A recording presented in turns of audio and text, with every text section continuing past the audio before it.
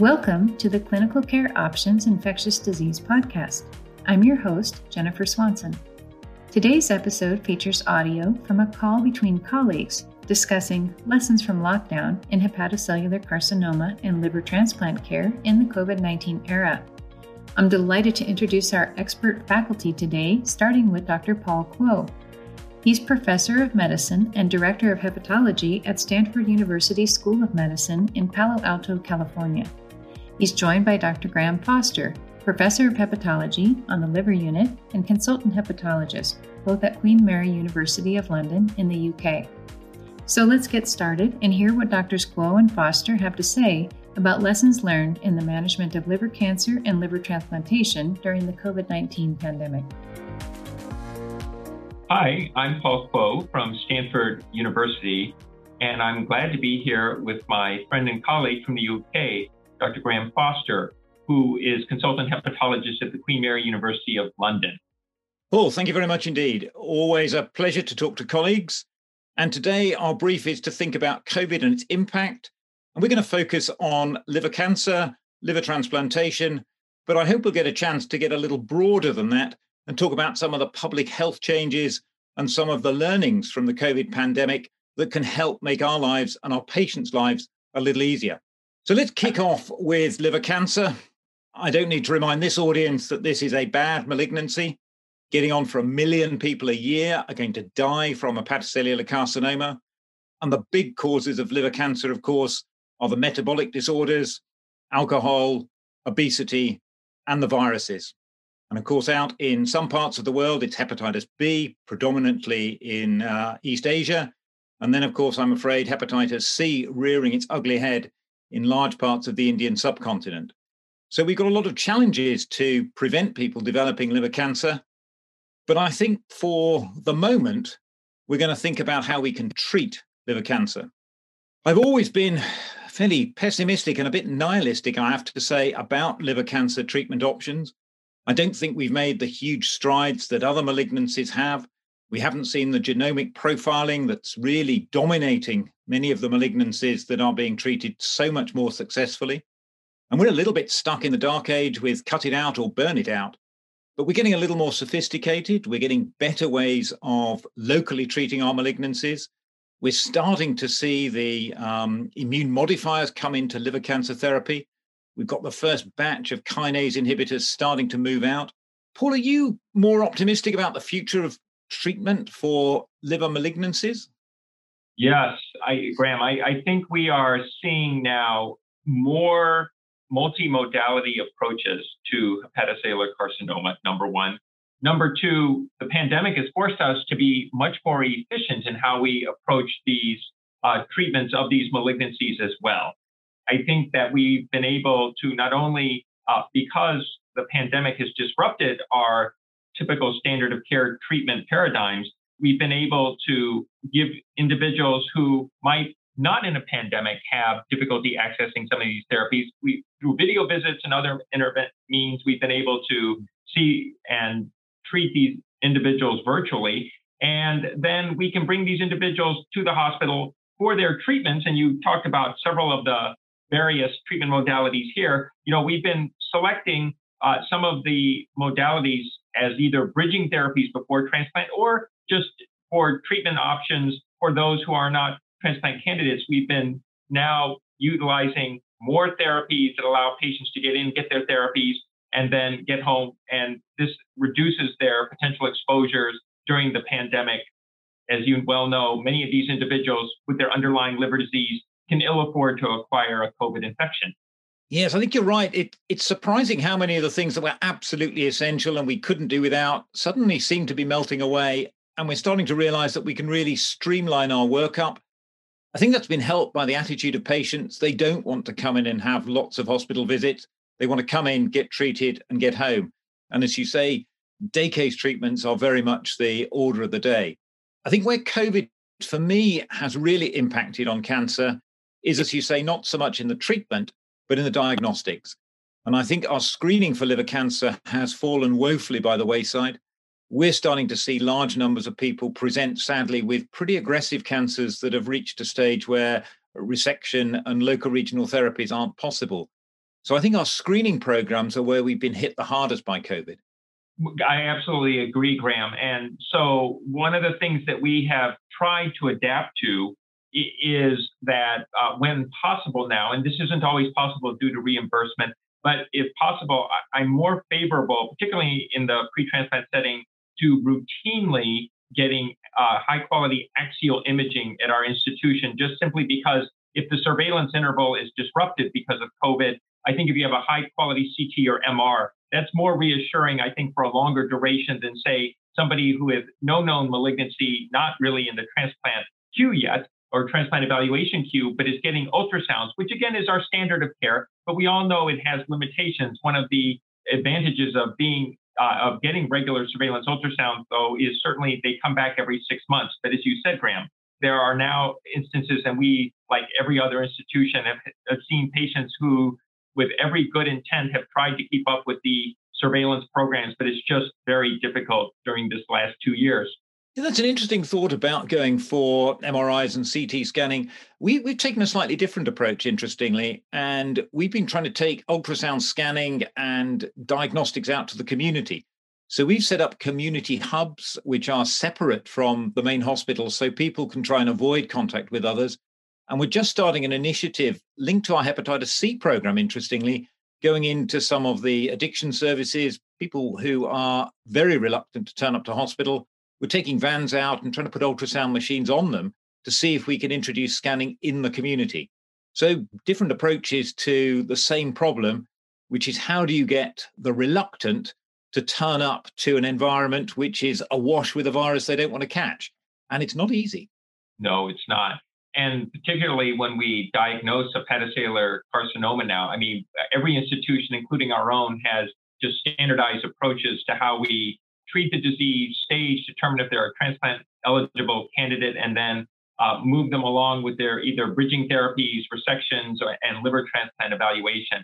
Now, we certainly have continued this, and it's nice that all of these multidisciplinary tumor boards are now all converted to virtual, which I think after the pandemic, I'm not sure that's going to go away, because it is just something that allows people to have access to multidisciplinary experts regardless of where you are and regardless of whether or not you're in a pandemic or not. But, we have been able to now put our patients with early cancers. We try again to treat these individuals with, if you will, single local regional therapy treatment options, such as transarterial chemoembolization, which is really our preferred route. These patients come in and they can go home the next day. And we are tending to try to, if we can, minimize the therapies that require multiple trips, although obviously when required, it is obviously required. And so we have evolved here, and we still have been able to successfully treat these individuals and downsize individuals when appropriate to make them eligible for transplantation. And again, like you, we don't have mobile units, but we do have the advantage of having multiple imaging centers across the Bay Area here. And that has allowed our patients to get their imaging post-treatment at either one of our centers, or of course, we can also acquire these images locally as well and review them when available. Yes, I think that's the way forward, isn't it? Let's put the diagnostic facilities as close to the patients as we can. But you've been taking it a step further, haven't you? Almost do-it-yourself surgery. I think your transplant evaluation program is now almost entirely virtual, isn't it? Yes, Graham. We've been able to complete much of our program. We've been able to complete these evaluations, testings virtually. Not everything, obviously. Our surgeons still need to evaluate these individuals, but with high quality imaging, with our ability to conduct virtually all of the other interviews by video visit, we've been able to complete transplant evaluations virtually, and this has allowed us to continue to have patients undergo transplantation, get evaluation, get listed, and get their appropriate pre-transplant care up until the time they come into the hospital. We have also, I will just add, and we can talk about this a bit later, substantial number of our transplants certainly have been those who present with acute on chronic liver failure. And for us, the pandemic has really led to a marked increase in the number of alcohol use disorder referrals that we're getting now, Graham. Many of these individuals either present to clinic or are just transferred from the hospital. So that's another dynamic that has changed in the pandemic. alcohol was already on the way up, but certainly the disruption, I think, of so many individuals that we've seen worldwide who do have issues with alcohol use disorder, their support systems have been disrupted, and we, like every other center worldwide, has seen a marked increase in the number of individuals coming to us with acute alcohol-related liver injury. Yeah, I couldn't agree more. We are awash with acute alcoholic hepatitis on our wards at the moment. Some very young people, very sick with bilirubins in the many hundreds. And that's really a new feature for us. The overall global statistics in England are alcohol use has risen by about 20-25%. That, of course, has coincided with a reduction in counselling and support services. A lot of the support services have really struggled to see people face to face because their premises are quite small. So we've had a reduction in support, an increase in pressure to drink, and sadly that has really impacted upon our service. I think we've spoken a little bit about transplantation and how you can make it happen in a COVID era. Certainly we are small enough in England with small enough centres that we've been able to move patients around. And the way our pandemic has panned out is that there's generally one part of the country that's going down when another's coming up. London very often leads. The north tends to get the wave a little later. So we've been moving patients around. We've generally managed to have at least one of the transplant centres functional. That has meant, of course, that we've changed our listing criteria a little bit. We've been focusing on people who are very sick and actually moving patients, from London up to Birmingham, up to Newcastle, to take advantage of the space and the resources that are available. Not always possible to do that, but I think it's fostered a much more collaborative spirit in the transplant centres. There's always a bit of one-upmanship, as you well know, with our surgical colleagues, and we like to play on that. But I do think that pandemic has really shown that people working together collaboratively can generate significant benefits for patients. But I guess the question for us and for our patients is very much, if you were offered a transplant during a COVID pandemic, would you want to take it? Would you want to be immunosuppressed during a pandemic? And I think, Paul, the data from America is really very encouraging that we shouldn't be worried about that.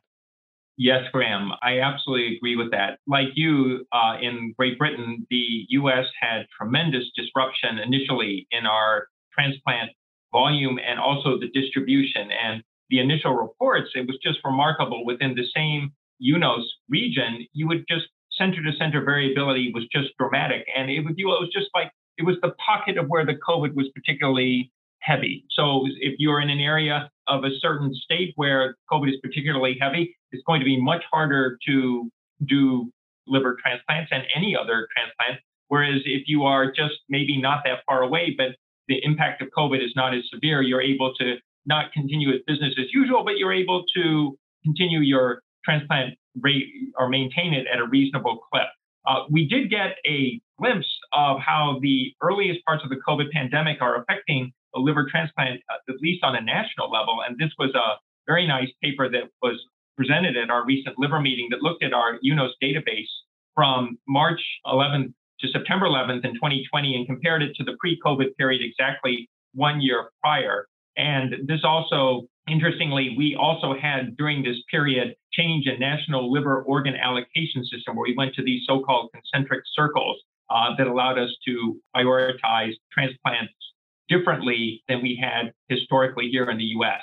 When they looked at this data for the 3-month period, what they found was that with the number or the volume of transplants actually fell significantly. There were 4% fewer transplants. And as we've already been discussing, Graham, not surprisingly, alcoholic-associated liver disease was the primary driver during the COVID period. And this also increased significantly, and it was already again on the rise from the pre-COVID period.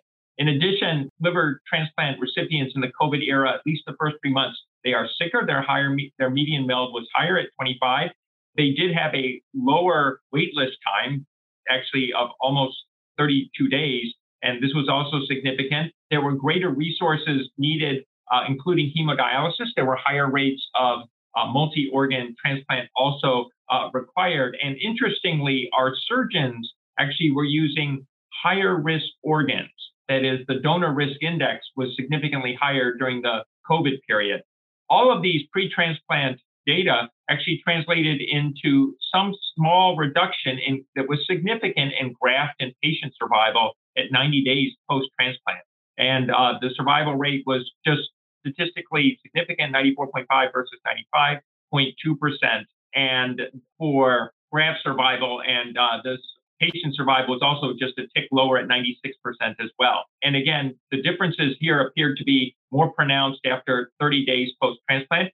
Interestingly, Graham, you had talked about, would you want to transplant in the era of COVID and take all this immunosuppression? Interestingly, rejection episodes before discharge were actually higher during the COVID period. COVID-19 infection was the primary cause of death in 3% of the total deaths in patients who were transplanted during the COVID period. And again, by multivariate analysis, the COVID-19 period was an independent risk factor for graft failure as well. And so that was our U.S. snapshot. It'll be fascinating because as time evolves, we'll see if this 30-day data, when we see longer follow-up periods, whether or not the transplant community here in the U.S. is able to ameliorate or mitigate some of these early changes. Certainly, we all had to adapt very quickly, Graham. Can you tell us a little bit about what you did and how you adapted in the UK? Well, very much the same sort of approach that you followed, which is to prioritize the sickest patients. We move patients around a great deal to take advantage. I think our data is considerably smaller than yours. And I think that one of the take-home messages for me is how minimal the impact of COVID has been, because we're not really seeing the impact. You need your huge 8,000 patient studies to detect the impact of COVID on transplant outcomes. And I think that's a testament to the efforts that everyone has made to get these patients through. Certainly, we saw, as you might expect, a marked reduction in transplantation activity. A lot of that was related to bed availability for both donors and recipients, of course. And I think donations plummeted during the entire period. And that, of course, was a pressure on our ITU beds. When you've got a queue of people waiting in casualty, keeping someone going for harvesting, sadly, is a difficult choice that has to be made. And very often it's the sick patient in casualty who has to take priority. So we lost, I think, a lot of organs. And as you say, those that we did manage to utilize were very often a little bit substandard and organs that perhaps we would normally have rejected. But I think the other side of the coin, of course, is what happens if you have a transplant and you go on and catch COVID. And that's turning the status around a little bit. And I think this surprised me, to be honest. I was expecting people with a functioning liver transplant to do very badly with coronavirus infection. But in fact, as the data shows, the mortality was slightly lower. What I think is fascinating about this is that these patients were getting into hospital quickly. They were more likely to end up on an ICU. They were more likely to have invasive ventilation. So I think what was happening here is a group of medicalized patients who knew when to call for help, had early access to support systems, got in time, and were able to be ventilated, supported, and came through. And I think one of the tragedies that we've seen in England is people presenting late. And if you turn up late with COVID, then you do, as you know, very badly. So I think we've been able to support our transplant patients very well. And I think the data really is quite compelling. Yeah, I agree with you completely. And I would just add also that more recently, Graham, what we have found is that if you are vaccinated and are a transplant recipient, you may be in the hospital, but again, severe COVID, as you're indicating, the vaccines certainly mitigate that. And there was excellent data that was presented at the liver meeting from the VA database here in the US that actually showed that vaccinated transplant patients also did better and had improved survival. So all the efforts are bearing fruit at this time. Yes, I think that's right. I think we're starting to learn and pool our knowledge. I think one of the issues that is starting to emerge is how we should manage immunosuppressive regimens in patients post-transplant. There's a little bit of data suggesting that high-dose mycophenolate shouldn't be your favorite regimen. I have to say we've proved very reluctant to start meddling with immunosuppression in our patients. If you start meddling, you need to bring them into hospital for more blood tests. And I suspect you can do more harm than good. Have you been happy keeping most of your patients on mycophenolate, Paul, or are you starting to switch? No, actually, we take a similar tact, which is that the pursuit of perfect may actually cause more difficulty for our patients. And so if someone comes in with severe COVID, we would certainly adjust or withhold the mycophenolate. As you said, that it's high dose mycophenolate. We would do that. But otherwise, we haven't made many changes and we have not had patients get into too much difficulty. Obviously, it's a small group that gets severe COVID post-transplant And these are the ones I think we'll have to address. But I think these cases are best addressed case by case without making broad changes in immunosuppressive regimens during this era. I think that's true. And of course, we're moving into a very different environment now where we have some effective therapies that will, we hope, start to mitigate patients with COVID-19.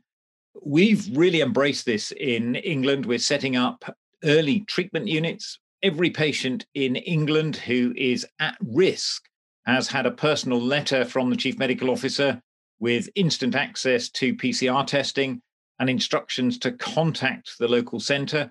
And the idea is that people who are at risk can get treated within a few days of their first diagnosis. And we're either using monoclonal antibodies, which are currently the most widely available, but we're starting to see some oral medication coming through. You'll be pleased to hear that we have prioritized our patients with liver disease. The mortality, as you well know, in those with decompensated cirrhosis from COVID is really very alarming, very worrying. We've added our liver transplant patients on, but all of these are being taken on a case-by-case basis. And I rather suspect that quite a lot of our liver transplant recipients are not going to be turning up for the monoclonal antibodies. I suspect we'll be infusing them into the decompensated cirrhotics, where they really may well prove to be very important. I'm slightly anxious about the drugs coming through to treat COVID. The first generation protease inhibitor coming through, the Paxlovid medicines, is just about to be licensed in, we hope, in Europe and in the UK. Are you concerned about going back to ritonavir-boosted protease inhibitors in liver patients, Paul? Yes, and in fact, this takes us back to an era where we used paritaprevir, which was ritonavir boosted. And Graham, like you, like me, it could be done. And in fact, it can be done, but it does require a substantial adjustment of your immunosuppressive backbone therapies. And this is tacrolimus and cyclosporin because of the ritonavir drug interaction. So for that reason, we have not yet been using Paxlovid, protease inhibitor, in the post-transplant, but rather in our individuals who are post-transplant who get COVID, we have been transitioning these individuals to the monoclonal antibody sotrovimab. And, as you know here, this is the monoclonal antibody that seems to be effective against the Omicron variant as opposed to the other monoclonals. But like you have a prioritization pathway for these individuals. Happily, some of our patients who have acquired the COVID post-transplant actually have extremely mild disease, which is something that we hope we'll see more and more frequently. But when required, we've really transitioned primarily to monoclonal antibody therapy for our post-transplant patients.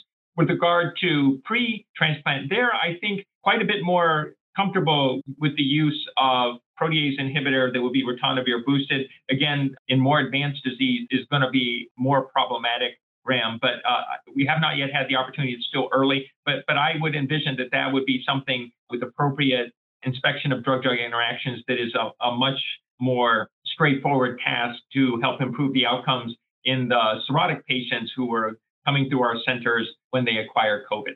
Yes, I think that's right. We've got to be very cautious in these decompensated cirrhotic patients. They're at terribly high risk from COVID, but it's not a trivial agent to be using, and we don't yet have very much experience. It's interesting to see how we are shifting to highly specialized care for these new medicines. I don't know how you're finding your hepatitis C programs, but we're going in entirely the opposite direction with ours, and we're starting to hand the pills out, not quite on street corners by friends, but getting close to that. We've been empowering nurses in the community to treat patients with little more than a phone call and a discussion. We have a very good program of peers who've been out in the community helping people to get access to hepatitis C medication. And that's really shifted our focus to task shifting in a very big way. And I hope that we haven't seen the end of that. I hope we're going to see pharmacists prescribing and dispensing the hepatitis C medicines. And my hope is long-term, of course, that we can get anti-COVID pills that we go down the same way. Are you finding that you're dropping barriers to hepatitis C treatment in a positive way, Paul? Yes. When patients come to us now with hepatitis C, we have used the adaptations that we have created in the COVID pandemic to essentially diagnose these individuals and get them initiated on therapy rapidly now.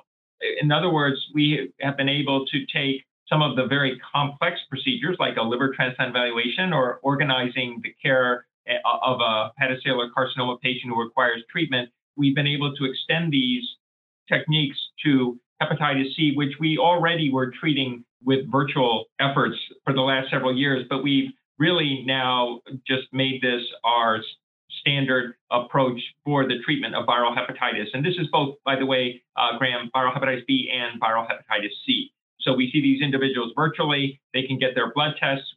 Obviously, fibrosis assessment is still something that they may have to come in for, but we have adapted now to using just some of the non-invasive markers. And when FIB4 is just a very straightforward value, we're quite satisfied that we can just move forward with getting these individuals treated and hopefully then accompany this with any appropriate harm reduction. The pandemic really has, just like it did for alcohol use disorder, it has really disrupted individual support systems. So unfortunately, tragically, we're seeing higher rates of injection drug use now. And so there's more hepatitis out there to be treated. And we need to be able to leverage what we've learned with the COVID pandemic to make sure that these individuals, in addition to getting their appropriate care, vaccinations for COVID, also are appropriately screened, diagnosed, and linked to care for their viral hepatitis. Given that COVID is going to be a disease that will be with us, coronaviruses, they're going to be with us. And, I'm hopeful that we will transition perhaps to an endemic infection rather than having these widespread pandemics. But I would envision, given that to control this, we're going to need to engage individuals who typically do not engage the healthcare systems worldwide. This is our opportunity to link some of our COVID or coronavirus efforts to hepatitis C and hepatitis B viral elimination. And I am hoping that we'll be able to design interventions that we'll be able to link these efforts. And it can be with viral hepatitis, but it can be with many other interventions that require the attention from a public health perspective, Graham. I couldn't agree more. And I think one of the things that we have changed in the COVID era is our shift to more of a public health focus. And I think for me, the take-home message has been that perfection is sometimes the enemy of the good. And actually, you can do a lot more with a little bit less. And I think the things that we've been discussing are very much about looking at parts of your pathway, whether it be transplantation, whether it be liver cancer treatment, whether it be Hep C, Hep B, looking at the patient pathway, the patient journey, and seeing how much simpler you can make it without sacrificing quality. I don't think any of us want to see any sacrifices in quality, but the sort of data you're showing shows very clearly that what we're doing now works. It's better for patients. It's better for health systems. And as you say, we need to grab those advantages and take them forward. And we mustn't drift back to the old days where patients had to come into the clinic just to say hello and have a blood test. I've got to be honest, Paul, I did like seeing patients face to face. I don't like telephone clinics, but it's better for patients. And it's what we're going to have to learn to do in the future. Yeah, I could not agree more. An in-person visit, one certainly picks up things that you cannot pick up virtually. And particularly for complex dynamics, being in the room with a patient is invaluable compared to video visit. But on the other hand, like you said, aiming for perfection in this current era is not possible. And by willingly adapting our approaches, we're now accessing individuals who heretofore had not been engaged in the healthcare system. Of all the terrible disruptions we've had over the past 2 years, I think that's one of the benefits that we've had is that we now have an infrastructure to engage more people.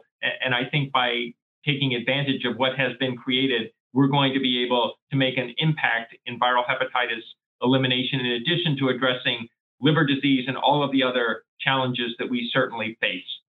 Paul, I agree entirely. I think it's a brave new world. It's been a lot of fun chatting. I think we've covered an enormous amount of ground from the virus to malignancy. I hope you've enjoyed it. I hope the audience has enjoyed it. And I shall wish you all a very good day. And Graham, thank you for a great discussion and look forward to seeing how the fruits of our labor are turning out a year or two from now. Yes, indeed. Thank you so very much to Drs. Kuo and Foster for sharing that engaging discussion, and thanks to our listeners for joining in. As a reminder, to view the full educational program online, Lessons from Lockdown, click on the link in the show notes. And please be sure to check back regularly for more episodes on important infectious disease topics.